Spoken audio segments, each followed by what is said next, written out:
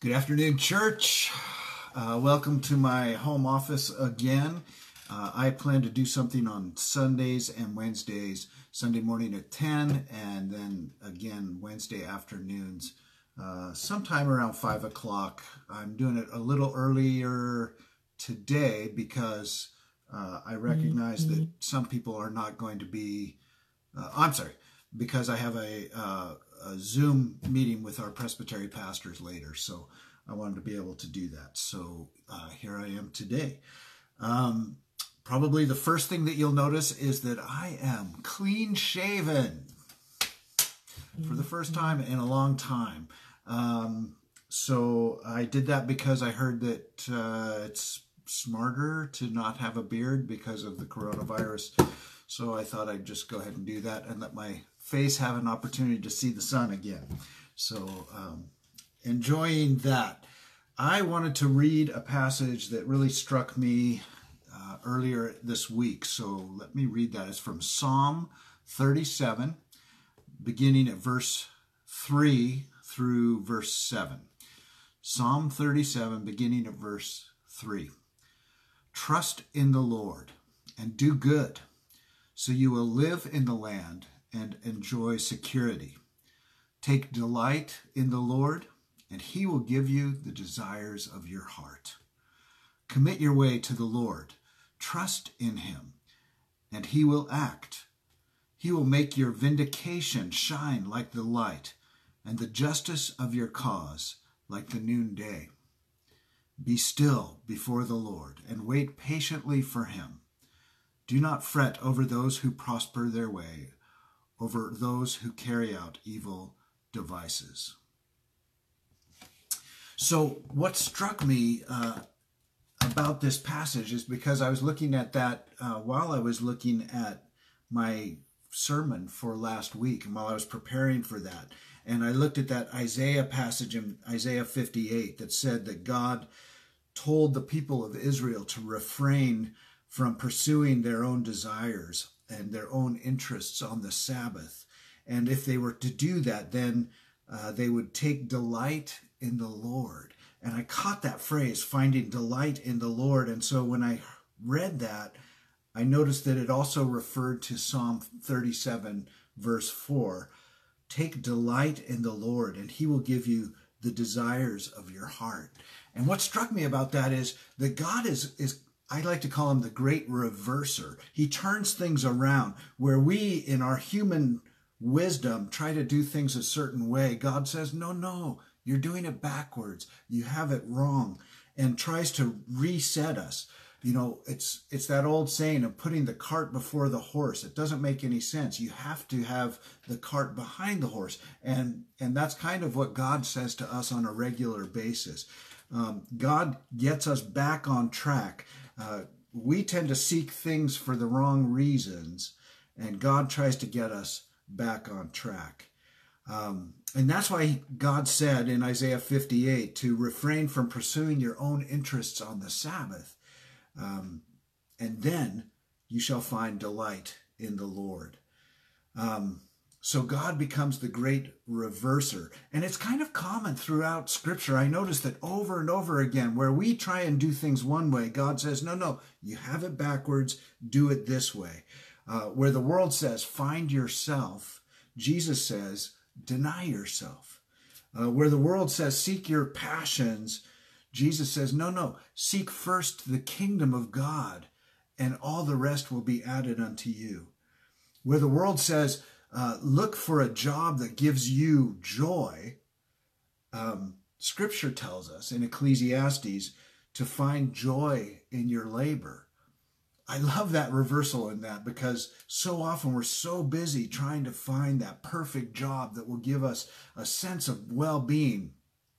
And the wisest man in history, King Solomon, says, no, find joy and peace in your job. Perhaps that's why Brother Lawrence became so popular. He was the one from which the book, The Practice of the Presence of God, came into being. And Brother Lawrence was just a monk who lived a very simple life, and he did the most menial tasks at the monastery. He was not one that was well known for his intellect or his theological acumen. He basically did the simple things and swept and cleaned and did the menial tasks and became a sandal maker. But people began to come from all over the countryside to talk to him because he was at such peace and at such a sense of joy about him. And it was because he was finding joy in his work. And how much more can we be doing those sorts of things? And so now when we're in this time of slowing down because of the coronavirus, we have an opportunity to slow down and find joy in our slowness, really. I'm reminded of the story of the toll booth worker who worked in San Francisco, and people thought he was crazy because they would drive up to throw a couple dollars at him, and he was singing and he was dancing and he was always so joyful, and people said, "How can you be so joyful? You're a toll collector on a bridge." And he said, "Well, look at me. I have a corner office and I have this beautiful view of the San Francisco harbor. What could be better than this?" And so it just strikes me that he was finding joy in his work and seeing all the good things that could happen. And right now we could be really focused on all the tough things that we're going through instead of finding joy and peace in the Lord. And that's why this verse really struck me. Take delight in the Lord, and he will give you the desires of your heart. It's very similar, excuse me, it's very similar to that verse in the Sermon on the Mount in Matthew 6, chapter 6, verse 33, when Jesus says, "Seek first God's kingdom, and then all these things will be added unto you."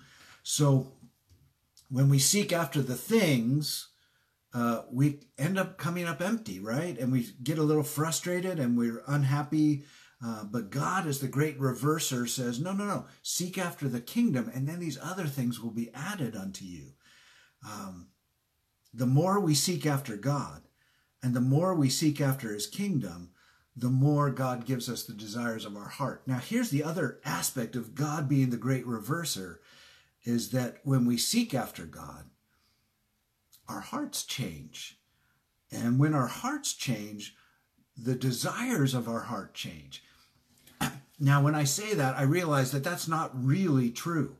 What changes is our recognition of what the priorities in our heart are. And so when we think, "Oh, this is super important to me," but we seek after God, then all of a sudden we begin to realize those things are not really as important as I thought they were. I mean, how many times have I gone to visit somebody in the hospital and realized, gosh, they have changed their priorities in life, where before they were seeking after good job, good prosperity, all of these things. And now when they're in the hospital and they're looking at their own mortality, they begin to realize, gosh, I realize now what's really important. My friends, my family, my relationships, passing on something important to the people that are following me, spending time enjoying God and working on my relationship with God, not these other things that I thought were so important before. So as we begin to seek God, our priorities change, our hearts change, and the desires of our hearts become more apparent to us. We become blinded to our own human desires, and we begin to focus our priorities on God. And it really helps us to see our true desires, the true desires of our hearts. Sisters and brothers, hear this verse again. Take delight in the Lord, and he will give you the desires of your heart. Let us pray. God, thank you for this time. Thank you for the opportunity for us to slow down. It gives us an opportunity to read your word, to hear your voice speaking to us. It gives us an opportunity to meditate and to seek after you and to find our delight in you.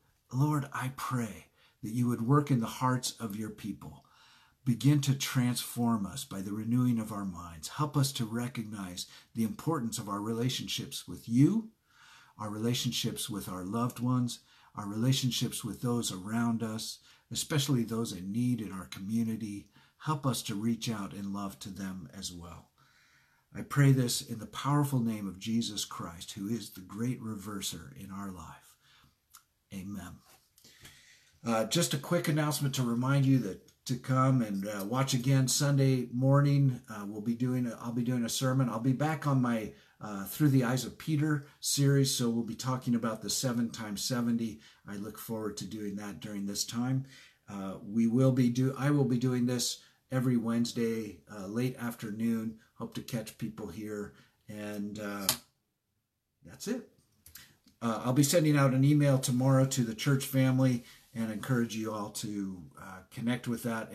If you are not on our email list, go ahead and PM me on the Facebook, and I'll add you to that. Be safe, be still, and know that God is God, and be at peace. God bless.